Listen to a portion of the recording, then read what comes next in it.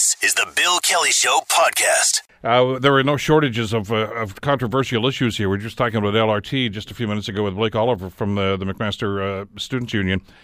And there's a big rally about that coming up at City Hall on the weekend. There is another one that I don't think you're going to see a rally with city councillors involved in, and that's the ward boundary issue, which City Council has been kicking down the road for years and years and years. We can get into some of the logistics of that, consultants' reports and money spent and advice ignored, and on it goes. But finally, somebody has decided to do something about this. Mark Richardson is a Ward 9 resident who has filed a petition now with the Ontario Municipal Board to deal with this. Mark joins us here on the Bill Kelly Show to talk about this. First of all, thanks for coming in today. Bill, thanks very much for having and paying so much attention to this important issue. All right. What motivated you to do this? I mean, because, you've heard the debate at City Council, Mark, and most of the councillors say, nobody even really cares about this. Well, clearly you do. The unfairness of it, Bill, just the disparity in population distribution. We're talking about a 4-to-1 ratio sometimes in some of these wards. And it's a diluted vote for people in some of the mountain wards. And I really think back during amalgamation, there was a lot of wisdom in having our current ward structure. There was a lot of division, and I think it was a good way to start. But there was directive to change that, and now we've been 16 years. I was on council, as you and I were just talking before that. It was re-elected in the year 2000 when the new council was elected. And the reasoning that we were given at the time, because there was a lot of speculation that the transition team was going to actually change the ward boundaries as well. And they actually even took submissions on this. But Dave O'Brien, who was a guy from Mississauga, I believe, they kind of seconded him over here to kind of oversee the amalgamation part of this. And his rationale for the map that we see today was basically, look, this amalgamation thing has already been a pain in the ass to so many people. Enough is enough. We don't want to make a bad situation worse, but you guys are going to have to do something about it in a couple of years. Okay, yeah, we'll do that. Well, here we are 17 years later. And it's disappointing, and it's disappointing that, population of Hamilton has had to push for this.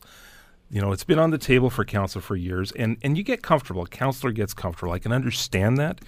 The reason I decided to do this OMB appeal is they're not dealing with the problem. We have 5 wards that are failing on the grade as far as population distribution. The new bylaw that they've passed now has 7 wards failing. So we're going the wrong direction, but we're failing better.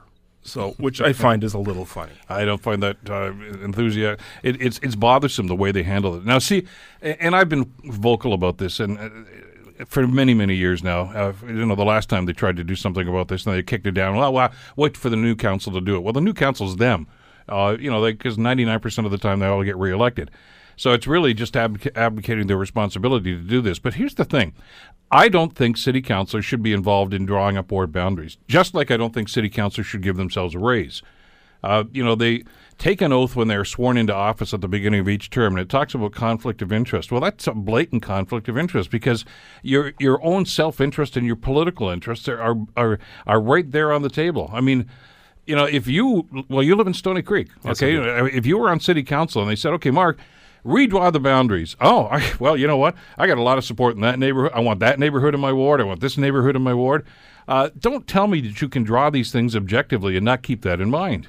I don't think it's possible, and that's why they hired Watson and Associates. These people are experts in this. They've been doing this for years in Ontario. Since amalgamation, Toronto was 1998, I think, when they got amalgamated. They've been doing these studies for years. They have a set criteria that they follow, and council was smart enough to hire them.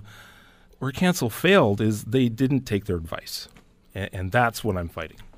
So how do you proceed in a situation like this now? What do you want to see happen? You're not advocating for one model over another. You're just saying that what council's proposing is, or are you? We are. Okay, we've made a technical and strategic decision to say you have to pick one of the 2 options presented. We picked one. That's the 15-ward option. Once again, we did that for some technical reasons and some strategic reasons. I will say here that I would be equally happy if they'd picked one or the other. They were both good solutions. I like the 16-ward option because it gave the mayor a more meaningful vote. I kind of wish council had picked that, but as we proceed with this, and that'll get fleshed out as the appeal process carries on why we picked option 2, as it is called, the 15-ward option. Now, were you familiar with the procedure that is followed here about the OMB and that was really about the only option that was open to those that were upset with the way council handled this? Yes.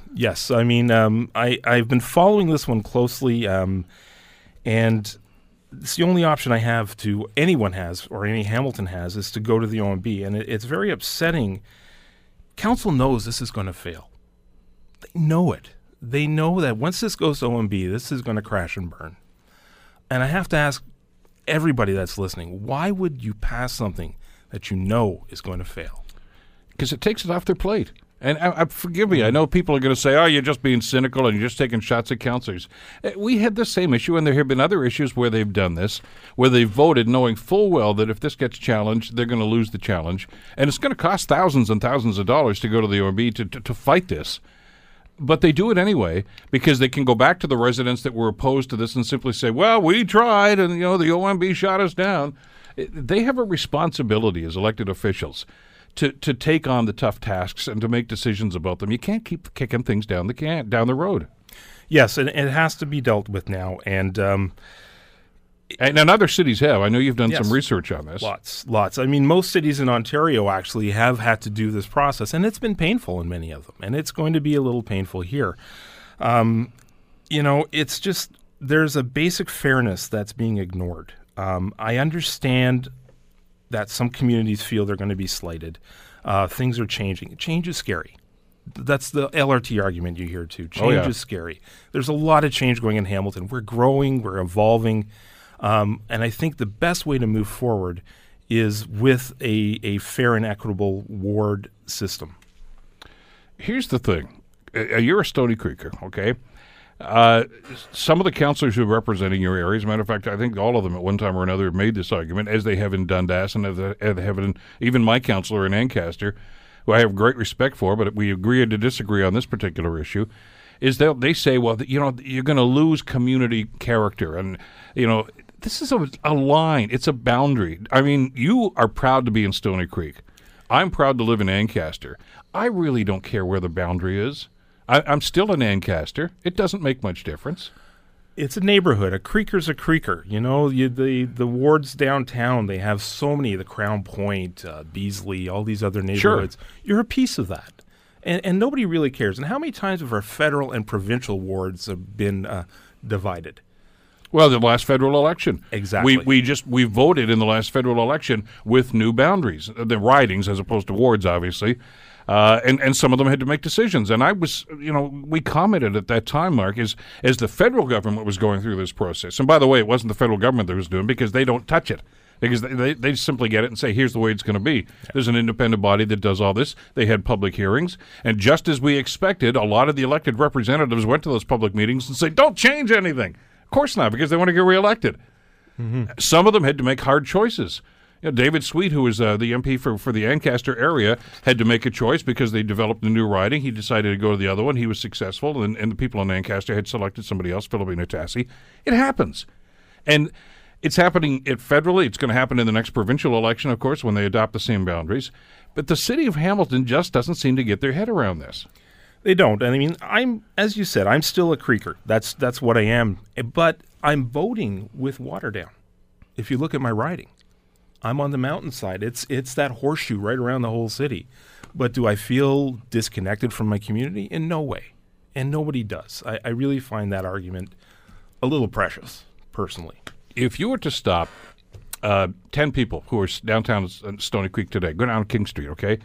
And whether they're going to the pizzeria or they're going to wherever, the powerhouse, whatever, and say, what ward are you in? I bet you 8 of the 10 wouldn't know. But they know they're from Stony Creek. It's confusing. It's a bit of 9, it's a bit of 10, it's a bit of 11. It's an interesting setup with that. It's funny how 9 dips down a bit from the mountain into Stony Creek, but just a piece of it. If you've looked at those maps that were produced by Watson, they're clean. They're nice divisions. They're not ridiculous. They weren't cobbled together from pieces to make a whole. It looked at integrating everything in the city. That's why I like them. But yeah, because we talked to them as they were going through this process, and we talked to them after the final report. It's still sitting in my office on my desk. And they did take into consideration community hubs and neighborhoods. Absolutely. And I think they've included that it probably better than some of the ones that the existing map that we have right now that City Council decided to do. Downtown's not going to be affected. I mean, if you live in the Durand neighborhood, you're still downtown. That's not going to change. Same thing with the west end of the city, and the same thing with the mountain. But the mountain is growing. I mean, when I was on council, Mark, and you remember those days, way back when, we were, wow, there's 53,000 people in Ward 7 alone. Well, now it's 12,000 more than that. And with all due respect to Scott Duval, who's serving there, and now Donna Skelly, that's too big a ward when you consider that there are other wards right now that don't have that kind of population but still have equal representation. So in other words, 13,000 people in one end of the city have the same voting power as 63,000 people in another end of the city? It's unconstitutional, and it's been ruled on that. But, I mean, the highest growth is in the wards 11, 9, and 15. We're going to have a 12% growth in 10 years. 10 years, 68,000 people. We've got to address that. We can't have these boundaries that we have now and not look at future trends, too. These reports were done for 3 election cycles. That's what these recommendations were for. They were looking way into the future. So what's the process? What do you do now? You filed with the Ontario Municipal Board. We filed. The City of Hamilton has to look at it. They'll come back to us. I've retained a lawyer, Craig Burley, a local tax lawyer. He's not his specialty, but he's learning a lot very fast. Craig's a firehouse. We all are, aren't we? Craig's a powerhouse. He's been doing great.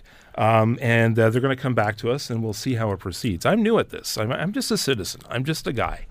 This is not something I do all the time. I'm learning as I go. You're not one of those quote-unquote activists? I could be considered that. I mean, when I find something unjust, I'll pop my head up. And I've been in a few things around the city that I haven't been happy about. But those are what I call concerned citizens. Yes, that's I mean, you're a taxpayer. You care about the community. And why shouldn't you get involved in this? I mean, there are times when elected officials want us to just kind of sit back and just let them do what they want to do and not say anything about it. Mm-hmm. But it's, every now and then something comes up like LRT, like ward boundaries, where you say, wait a second, this is going to have an impact on me. Huge, yes. And as to the argument about affecting communities, I'd just like to say one thing. The average ward site is 37,600. 25% difference of that is 9,400. So the biggest ward should be 47,000. The smallest ward, 28,000. There's a huge variance there to fit communities in. The span is, the actual federal, they look at a 5% variance. Yeah. We're looking at a 25% variance. There's huge flexibility to fit communities in and make everyone feel included. So I don't understand that argument, and I don't understand why council did this once again. I just think they know this is going to fail. And I think, honestly, their game is to hopefully it was going to pass and no one would challenge it. Number 2, if someone did challenge it, I think their game is to delay. They just want to delay this till the next election cycle. But that's what they've been doing for 17 years. Oh, yes. They want another round. They want to go in as incumbents one more time, and have that seat that they know the communities, like you said, they know that neighborhood, and they want to have that one shot, and then they know this is going to be dealt with. So I'm worried about them delaying this process at OMB. Yeah, but if they do that, and let's face it, there's going to be another election next year, right? Do they all get reelected, which is probably going to happen? Do they hire another consultant for $170,000 and go through this charade again? I would think that if it doesn't get settled in time for the next election, I think the appeal that I've put in is still live. So it might be after they get elected, which is disappointing. But I'd like this for our next municipal election. I want to see these boundaries changed for our next municipal election in November 2018. Okay, but you filed. Now, as you mentioned, the city has to respond to this, but they have to respond to the OMB. I mean, they can't drag the puck anymore here, can they? No, they can't. And it's quite clear. I mean, in their own report, they had 6 key principles that had to be followed. These have been established since 2005 in Ontario. And they fail with this current bylaw on 5 of them. And the past, we failed on 5 of them. They've done nothing to improve things. They've actually made things worse with going from 7 wards being out of compliance to, 5 to 7. Well, it's going to be interesting to see how the city responds. And obviously, there are a couple of scenarios here. If they just simply let this thing sit, the OMB is still going to hear your side. Yes. And if there's nobody there to defend the city side, it's a ridiculous thing. I'm sure they'll send somebody. but it's going to cost a lot of money. Thank you for mentioning that. We've had a big report coming out about consultant fees. You know what we don't talk enough about is lawyer fees. You know, we're sending our city lawyers and the firms that they retain out on wild goose chases sometimes that they know are going to fail or possibly going to fail. Why are we doing that? What's the cost involved there? I mean, we've talked consultants. How about we start talking about our legal fees?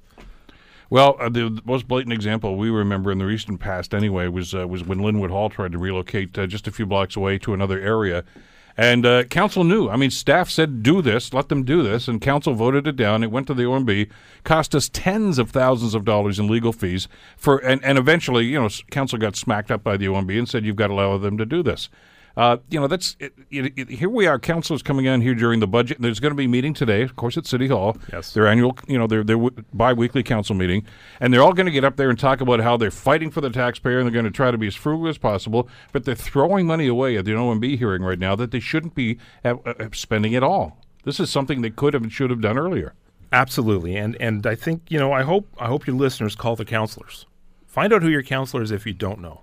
Call them and ask them what's going on with this bylaw that you know is going to fail, that it's going to cost us tens of thousands. It's not thousands, folks. It's going to be tens of thousands of dollars. And I have a lot of guilt I'm carrying by putting this forward because I know I'm costing the city money by challenging this. But I felt that it was so unjust.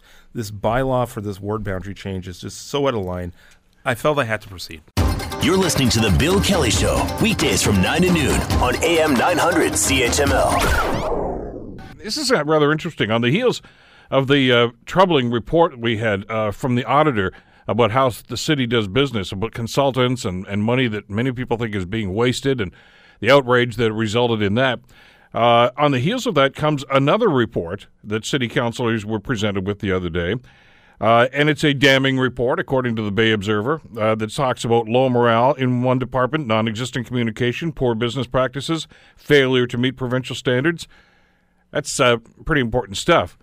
It's all about the Ontario Works Department, but it didn't seem to raise very many eyebrows at City Council. Where's the outrage about this? Good question. Let's ask Donna Skelly. She's the City Councilor for Ward 7, who raised some of those questions when she first saw the report, and she joins us on the Bill Kelly Show to talk about this. Good morning, Donna. How are you today? I'm great. Good morning, Bill. This is like bad news upon bad news when you got this report.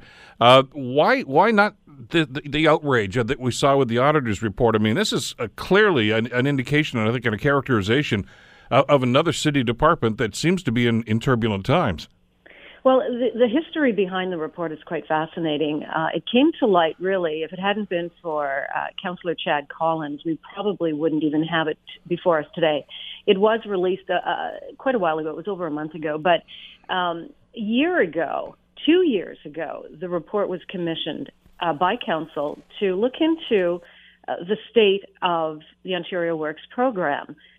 In March of 2016, the consultants presented the report to staff, and we were never given that report. There was a verbal update with no mention whatsoever of the findings in the report that are so scathing, a verbal update to one of the committees, Emergency and Community Services, but that was in the summer. But again, no reference whatsoever to the harsh findings that are outlined in the report. It wasn't until, I believe, Councillor Collins insisted he had heard the rumblings of a scathing report and it wasn't presented, that we were given access to it. So that alone really, raised red flags for me. Well, it should. I mean, it was council the council that asked for this, right? Yes, and council was not given it. And these, by the way, I hate to use that word again, but these were consultants that did this study, that did the department study on this. But have you asked staff why it took so long for councillors to actually see this? And I don't know, like you say, if Councillor Collins hadn't said anything, it sounds to me as if he still wouldn't have seen it. Exactly. And we were given, you were given a verbal update. It's not like we were hiding it from you. And that's the comment, I believe Councillor Green mentioned, that he thought I was insinuating that there was a conspiracy theory. And the reality is, why wasn't this report given to council? It was harsh, and it called for staff reductions. It called for a realignment of managing the caseload. It addressed the fact that despite the fact that the recession had passed, we maintained a higher level of staff complement. It addressed the fact that people are staying on Ontario Works longer than they should. They're not seeking employment. They're not finding employment. It looked at a number of things that were quite startling and quite shocking. And the response was, well, we'll look at it. We'll do this. We'll do that. When I was first, the problem I have is we've had a couple of, if not more, pretty shocking and disturbing reports come before council. And I've only been on council a year. And they're pretty damaging. So I think it's time that we look at what's happening at a senior management level and find out why these things were happening. Now, Chris Murray yesterday, on Monday, said, following the latest report on the consultants, which was just another scathing report, said that he is really trying to address this. And I trust him. I just hope that we can get this under control, because when we do bring in an auditor to look at how departments are being run, the findings are not very good. You did make a comment, though, at the meeting the other day, Donna, where you suggested, and I think you were talking about the auditor's report, but I'll lump that in with this thing about Ontario Works, that these kinds of reports test your confidence in management. Is it still unwavering, or do you have some concerns here? I do have concerns, and I think the problem is nobody wants to work for a manager that doesn't trust you, and nobody wants to work in a harsh, ugly environment. It's horrible to have to work in those circumstances. And so I think for the most part, council has really trusted senior managers to and put their trust in them and believe that they were doing what they could to run an efficient, healthy department, but we're finding more and more that isn't the case. And I think we have to look at why. What has happened? What is the culture? Why are we, perhaps it's our fault at council for not being, making them more accountable to us. I will go back to Ontario Works. I remember in the fall saying to the supervisor in charge, the manager in charge, that we should not be keeping these additional staff that had been hired to deal with the SAMS issue. Now, it was a temporary hire of 30 people for a year. It moved into 2 years, and now we were on the third year, and they were asking for an extension. And I said, at what point do we deal with SAMS and go back to our original staff complement prior to this SAMS, which is a system that the province implemented, a software system to deal with Ontario Works cases. It's called the system. Yeah, the Social Assistance Management System. We talked about it at the time it was implemented. Nobody likes it. Nobody likes it. There isn't one municipality that says, "Hey, that's a great tool." They basically say, "Get rid of it," but you're stuck with it. So you hire extra staff, but they're still on. That was 3 years ago, and at what point do you say, "Okay"? So Councillor Whitehead and Councillor Collins were pushing, and it was Councillor Whitehead who said, "Look, in the budget deliberations, you've got to start addressing it." So they agreed to address that, and they're going to this year go back to the original complement. But he also said our caseload versus other caseloads in the province is quite low. In other words, I think it's at 110 cases per staff person, and the average is much higher. So we've agreed to increase the caseload to 120 again. But there also has to be outcomes. We can't just keep people on Ontario Works. The objective is to get them off Ontario Works and to get them a job. Well, talk to me about that protocol, Donna, because from what I saw from the report anyway, there are two main functions with Ontario Works. One is to offer immediate assistance to people that are unemployed right now. We get that, and it's great, and I guess we do a wonderful job at that according to the numbers. But the other is, to, as you say, to get them back into the workforce. And those are two separate departments within Ontario Works, and what this consultant report seems to indicate is that one department doesn't even talk to the other department. So there seems to be a big gap in between there. Absolutely. And the end result was people staying on Ontario Works far too long. And the report also outlined things as showing up for meetings late and still agreeing to meet with the client instead of saying, look, if we're trying to get you a job, you're going to have to be more responsible. You're going to have to show up on time. There didn't seem to be any sort of desire or support to push these clients to be more responsible for looking for seeking work and cooperating, I guess, with their caseworkers to get off of Ontario Works. I mean, nobody wants to be on Ontario Works forever. And I think that staff are trying, but there seems to be, again, as you said, a disconnect, and also the wrong messaging from the top down as to what their role is, whether they're there to cater to the client or are they there to help the client get off Ontario Works. Well, the answer is both, isn't it? I think so. And again, that didn't seem to be the case. It wasn't, enough push to say we've got to get you a job and we've got to get you've got to get back into the community and on your own 2 feet. I think most people really do want that, but there just seemed to be that message wasn't filtering down to the staff who are actually working with these people who are on Ontario Works. In a broader sense, Donna, there's another line here that I find seems to be almost a common occurrence now when there's an evaluation done: poor morale within the department.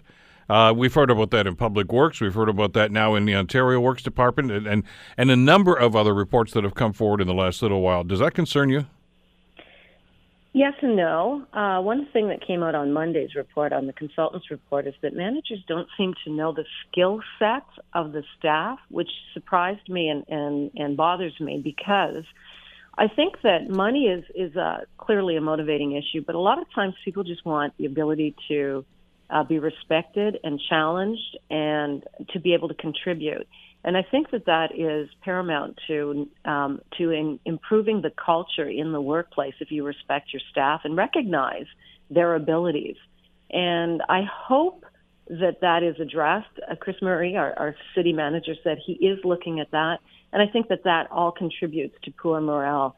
I've heard that before. I'll be honest with you, this is one of the best jobs I've ever had. So the ability to work for the city, I think, is, we are very blessed. We really are. So in many ways, I say, don't forget that this is still a very, very good job. But if you don't feel that you're contributing as much as you possibly can, or that you're being respected, then there's a problem. And I think that our city manager is suggesting, he's promising, he's assuring us that he will be addressing these things. And I hope he does, because we need to run the city far more effectively and efficiently. And as I said, if it hadn't been for Councillor Collins, and I mean this, he has really pushed and uncovered, if you will, a number of serious problems in the operation of many city departments. And I kudos to him. I mean, if ever you want somebody who knows what's happening in terms of dollars and management of different departments, it really is Councillor Collins. And again, I'll give him credit. If he hadn't pushed for this report, I don't think we'd know that today. Yeah, we've had, obviously, Chad's been on a couple of different issues about these things, and I concur with that when it comes to number crunching. But I want to get back to this morale thing, because I find it troubling that it keeps cropping up. But I find the statement itself, and I don't know if it's just kind of a key thing that consultants love to throw into reports about low morale. It's rather a benign statement, Donna, unless there's some context to it. I mean, is the morale low because the workload's too much? Is it because they're not doing the job they think they should be doing? Is it because their boss is being a jerk to them? I don't know these things. And until you actually fill in the blanks on this thing, I mean, this is the sort of thing that senior staff are supposed to do, is to try to explore what's going on and then obviously address the shortcomings. Well, I will be honest with you. We were never really given true answers. The senior manager in charge of the department for the past 3 years did not show up for the meeting to explain the contents of this report. It was the meeting that we were going to be discussing it. She was going on holidays the next day and sent us an email just prior to the meeting saying she wouldn't be able to attend. So that really left a gaping hole in terms of accountability and explanations. So that was a huge issue, and now we have a new manager running the department it's a temporary position, and who has been there and promised to address all of these things. But when you don't have the top person able to address these issues, you're left with trying to connect the dots. We had heard rumors as you've finished up the budget process, and hopefully that's going to be happening maybe this afternoon even at council. But anyway, that there were going to be further staff cuts. We're looking at some of these numbers and the overstaffing, and I think that's probably a very appropriate phrase here at Ontario Works. Is this one of the departments that's being targeted? Yes. We are looking at right across the city, and we certainly did look at all of the recommendations in the report, and it certainly was addressed, and that a lot of that will be coming out after tonight's meeting. You mentioned there's a new manager running this program right now. I believe it's temporary. Yeah. Okay. Well, was there any discussion at all about addressing some of the concerns raised by this consultant's report? With the new manager? Yeah. Oh yes, we did have a follow-up meeting, and the new manager, the temporary manager, was addressing a lot of the questions that were raised. But again, I would have preferred to have been able to speak to the person who had been in charge of the entire department in the last number of years when this report was the report was focusing on. But that person simply was unavailable. Are they still at the corporation? Yes. Okay, just they're in a different capacity now. Yes. So they still could and probably should at some point be sitting in front of councillors and answering some of these questions, since they were the ones sitting in that chair at that time. I would have preferred that, but that wasn't the case. Well, that's another question worth asking, isn't it? Why the people that are responsible, the staff members responsible, why were they not at the meeting, especially the follow-up meeting? Well, we tend to be, and it goes back to, we tend to hear after the fact, don't worry about it, we'll deal with it. And I'm thinking, well, really, is that enough? Is that good enough? I wish we would have had the opportunity. It certainly raised my eyebrow about not that person not being in attendance to address these issues, but I don't think we're going to have that opportunity. Well, here's the thing that I find frustrating, and you must as a counselor, Donna, when you hear somebody and senior management say something like, don't worry, we're addressing these things now. Hey, we've got a plan. And then you get another report, well, two of them that have come out in the last couple of days, the Ontario Works report that we're talking about here, and, of course, the consultants' report about the hiring of consultants and things of this nature. And when you look at some of the numbers and some of the facts presented in those reports, when management says, don't worry, we got this, you got to say, really? Do you? Because I don't see a whole lot of evidence that you do. I have to say I agree with you wholeheartedly on that. Not only evidence that you do, but what kind of accountability? What are the repercussions to a lot of these decisions? And I'm not seeing that, and that makes me nervous. When I suggested on Monday that my confidence was being tested, I mean that. I've only been there a year, and we've had some pretty harsh reports come forward on how the city is being managed. And, I don't think there's a person around that table that doesn't trust and like Chris Murray tremendously, really. They have a lot of respect for him. I don't want to see this back again in front of us, ever. But I also want to see accountability. I mean, you can't continue to have this kind of criticism come forward and not say, well, this is what we've done about it. Can't just say, well, we're going to go back after the fact and look at things. Well, how did we get to this point?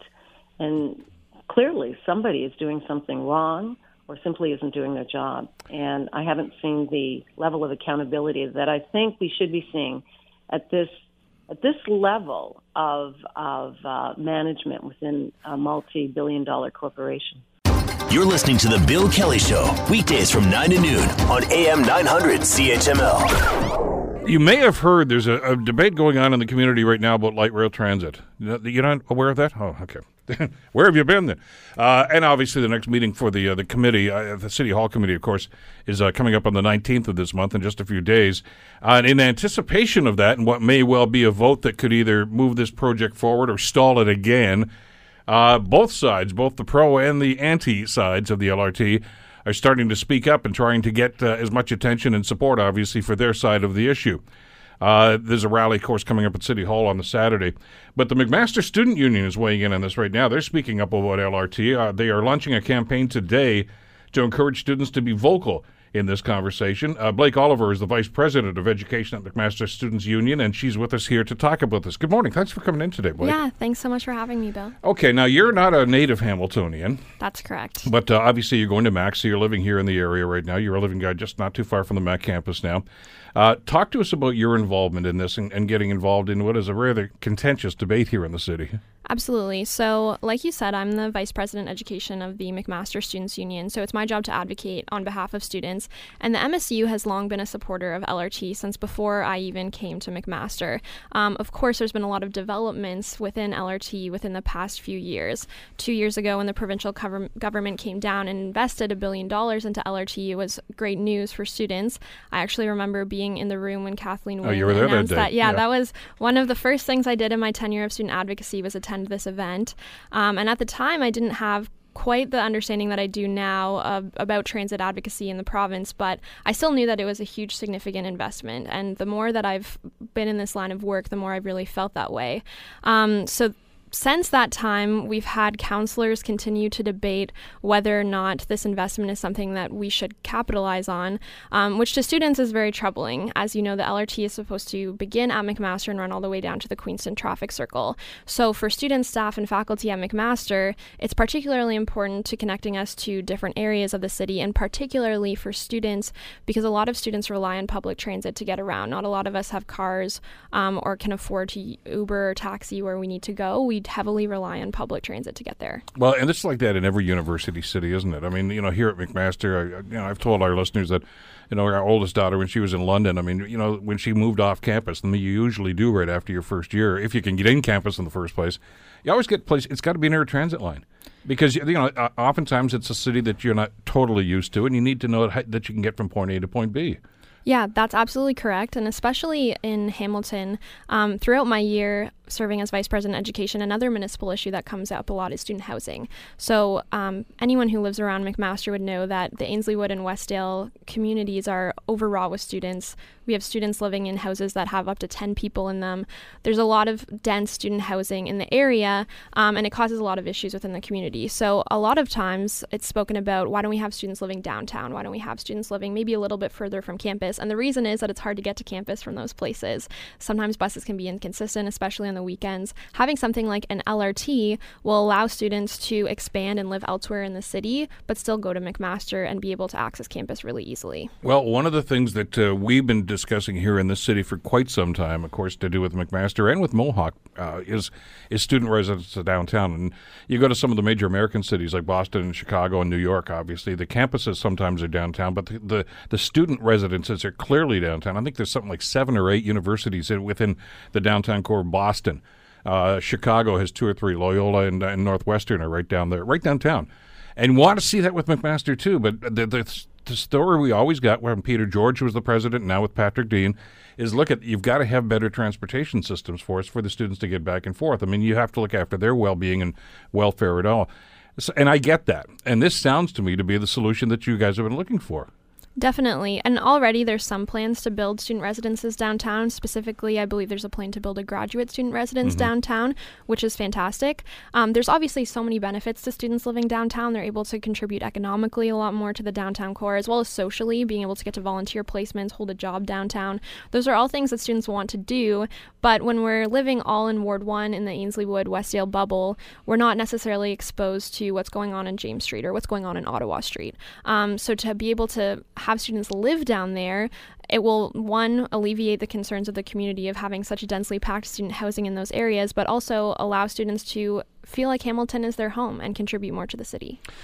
There was a survey that was done. This is before you were in the Student Council or the Student Association of Administration. But about the number of students who live either on campus or very close to the campus that never leave the west end of the city. Is that changing?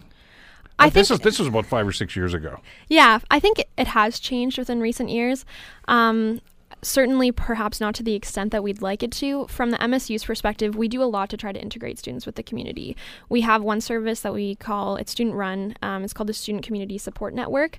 And that service runs various campaigns aimed at engaging students in the city. So we run a Discover Your City campaign every year where we encourage students to check out Pier 8 or check out the art gallery, go downtown, have dinner at a restaurant. McMaster as well has a lot of different things that they're working on to try to engage students in the community. Last year, when I was a student, I took a new course called Community Engagement 2A03, which was aimed at getting students to engage meaningfully in the community. And now that course has developed into an entire minor that any student can take. It's an interdisciplinary minor from any program which will allow them to engage in the city further. McMaster's also partnered with the city in City Lab, which is also aimed at having students foster meaningful connections, not only McMaster students, but Mohawk students and Redeemer students as well. So I think there's a lot of initiatives that are going on and have been going on in the past 5 or 6 years that are trying to change that are trying to get students more out of that bubble, but it still remains a consistent problem, and transit, of course, is one of those reasons why. Well, obviously, and we've seen some of those outreach programs, and McMaster and Mohawk, you're right, have been very, very engaged in a number of programs, and actually in some cases even going into some of those neighborhoods with outreach programs, and they're to be commended for that. But how difficult is it to get students engaged in issues like this? Let's face it, I mean, it's a lot of time since I've been, post-secondary, but I mean, you're oftentimes in a different city. I mean, there's a lot of people that go to the McMaster University, of course, that are not from here originally, and you're involved and sometimes consumed with your studies, and of course, university life, etc. It's got to be difficult for some of those students to actually, give a damn about something like LRT or student housing, unless it ultimately reflects on them. How do you motivate that student body to get involved and to be a voice in this discussion? For sure. I think there's two parts to that. So speaking from my own experience, I was a student who came to Hamilton to go to McMaster, had never before lived in Hamilton or even visited Hamilton, but I still had a need to get out of the McMaster bubble. Everyone does. You need to get groceries. You want to get dinner with your parents when they come to visit, or your friends. You want to go out with drinks with your friends on a Friday night. Those are all things that you can't necessarily get at McMaster. So for a lot of students, they're aware of the difficulty about getting off campus and trying to achieve those types of things. As well, there's a second part to the puzzle, which is not only engaging students while they're at McMaster, but students, once they graduate, are going to go work somewhere. Hamilton is a rapidly expanding city that has put a lot of stake into economic development, attracting jobs into the city, and graduate retention has consistently been a conversation that the city has had. How can we entice McMaster students to stay here? And from the student side, a lot of students will be here for 4 years, connect with the city. I know I certainly have. I don't have plans to move back to my hometown. I'd love to be able to stay in Hamilton after I graduate.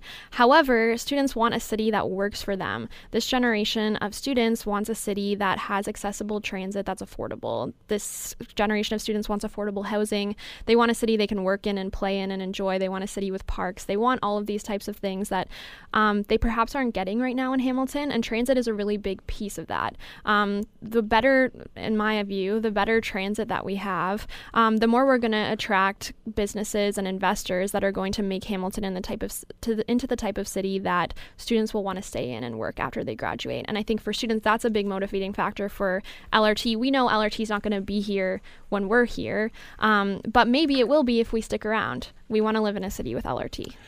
Well, that's just reminding me of that old phrase, the wise man is the one that will plant a tree, not knowing that he'll enjoy the shade in it, but knowing that future generations will. And I'm right on side with your point there. I think you make all kinds of sense about that, Blake. Because sometimes, and I'm sure you've heard this in the past, especially with this debate, there are some that will dismiss the voice from the university, especially from the student body, and say most of them are just visiting here. And I said, you know what? That's up to us if they're just visiting or not. If we make this an attractive city and offer some of the things that you've just talked about, you'll think about sticking around here. If you can find a job and an affordable house, this is maybe where you start. I don't know how many students, and in some cases ex-students from McMaster I've talked to from the Innovation Park that are doing startups here, starting their own companies here, and they're not from Hamilton, but they like the environment here. They like what's going on with the Innovation Park and the university, and they like what's going on downtown, and they love the restaurants here. So they're starting their businesses here, and they're living here. If we as a city, want more of that, we've got to give people like you the tools to make this a better city. Absolutely. And I would say if we were really just visitors, we wouldn't even get involved in this fight. Why should I care if LRT exists in Hamilton in 2024 if I'm not going to be living here? I care because I want to live here. And I think students feel the same way. So what's going to be happening? How does the student body get that message out there? And who do you talk to and how do you try to change this debate? Well, from our understanding, like you mentioned earlier, Bill, the meeting on April 19th is going to be a really important one for LRT. It's generally a procedural motion that's coming up. Council has to approve the environmental project report. They've already spent a day talking about it. And we're pretty aware where some of the councillors stand. My own councillor for Ward 1, Aidan Johnson, has long time been a supporter of LRT. So has the mayor, Fred Eisenberger. We have other councillors, Councillor Farr, Councillor Green, Councillor Ferguson, Councillor Marula, who have always been in support of LRT, and we're not concerned about their support. We know they'll support the project. On the flip side, we also have councillors we know who will not support the project. Councillors Whitehead, Skelly, etc., that we know are going to oppose the project. So what we're trying to do is purposefully focus on those who are undecided or who haven't publicly stated whether or not they support the project. And the way that we're trying to do that is through having students email in to those councillors. So we actually have 3 different form letters that we're providing students. One to the councillors who do support LRT that we know, to thank them for their continued leadership. One to those councillors who oppose the LRT, explaining why we think they should reconsider their position. And the last letter is to the undecided councillors, asking them to please support LRT and explaining the reasons why we think transit and LRT specifically is so important to students. So we're trying to get the word out any way that we can.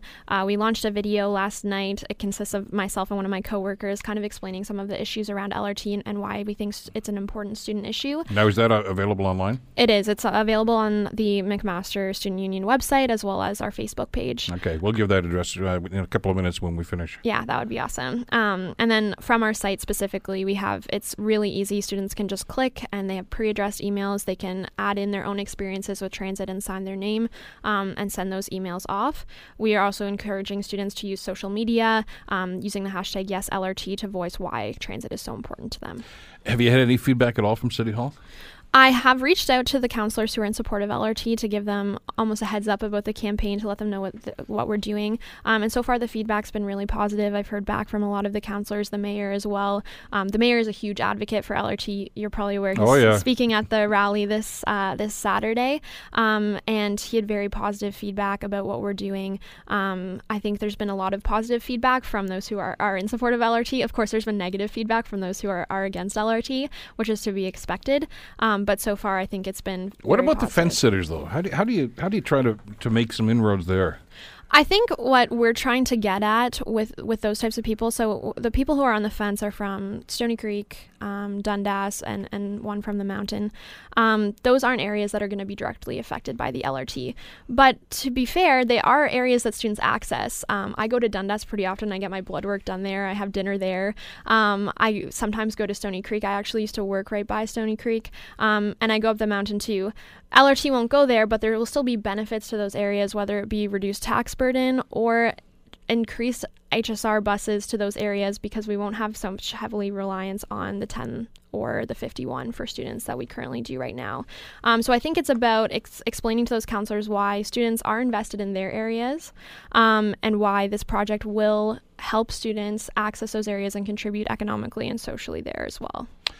The feedback is always important like this, and obviously from those who support this, I'm not surprised that they've immediately responded to you right now.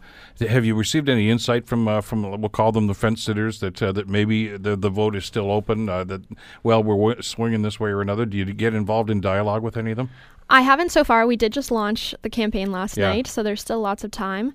I've had conversations trying to understand which way the vote might go for some of them, with people in the mayor's office and various people that have been involved. But it seems like for some of them, it's truly a question mark. We really don't know which way they're going to go. So we'll see how it unfolds over the next week, and hopefully we'll hear something back. How do you think this has gone? Give me your impression on how this debate has swung and the way it's gone. It's characterized by the supporters of LRT that, here's a city that's just been given $1 billion. Well, they don't have the money, but in other words, we'll build this for you, we'll pay for this, and you guys can benefit from this. And how do you say no to something like that? Yet some people on council clearly are willing to do that.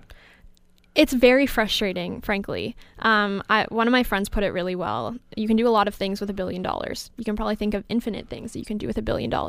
But the city of Hamilton can only do one thing with this $1 billion, and that's to build the Beeline LRT.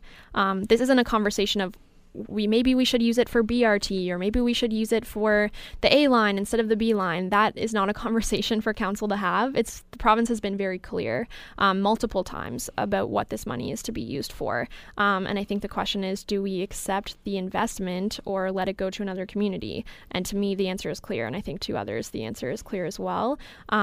I think in some ways, perhaps this has been moved into a partisan issue, specifically with the provincial election coming up. I think we've already seen some progressive conservative nominees on the mountain saying they would allocate the money in a different way if they were elected, which is unfortunate. Of course, I believe in the Beeline route, and I don't think this should be a partisan issue. I think it's clear to me that the Beeline LRT is positive for Hamiltonians. It's a huge investment. I really, really hope that council says yes on the 19th. Now, I want you to stick around. I love your attitude. I love your enthusiasm.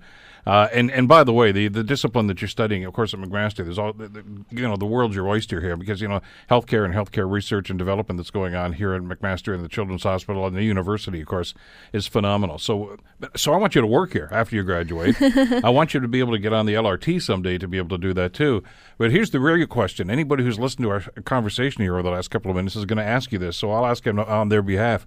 When are you going to get into politics? I mean, I want you to do well in healthcare, but at some point, you are so well versed in this, and I love your passion for this. Oh, thank you so much. I definitely am interested in politics. I think perhaps I'm better suited for behind-the-scenes work. I've definitely. Oh, I don't know about that. We'll see how things go. I still have to finish up my degree in my Bachelor of Health Sciences, and I'm definitely interested in pursuing Masters of Public Administration or Masters of Public Policy after I graduate, and seeing where my skills and passion takes me after I'm done school. It was a pleasure meeting you, and as I say, I was so impressed with the attitude of the student union here to get involved in something like this and to be proactive on this. And get involved in the community in such a big way. And I think it's reflective of what the university management has done. Patrick, of course, Patrick Dean has been very vocal about this and very vocal about being a part of the growth of Hamilton. And McMaster, of course, has played a lead role, I think, in the renaissance that's going on here. And I guess the bottom line here is we want to keep that momentum going, don't we? Absolutely. And like you said, McMaster has been a great partner in fighting for LRT, and we've been so happy to see all the initiative they've taken in community engagement over the past few years. And we're going to keep fighting the good fight. Good luck with that. Thank you so much. We'll stay in touch. Oh, the webpage. Yes, the webpage is msumcmaster.ca/yeslrt. And you can look us up on Facebook as well at McMaster Students Union. The Bill Kelly Show, weekdays from 9 to noon on AM 900 CHML.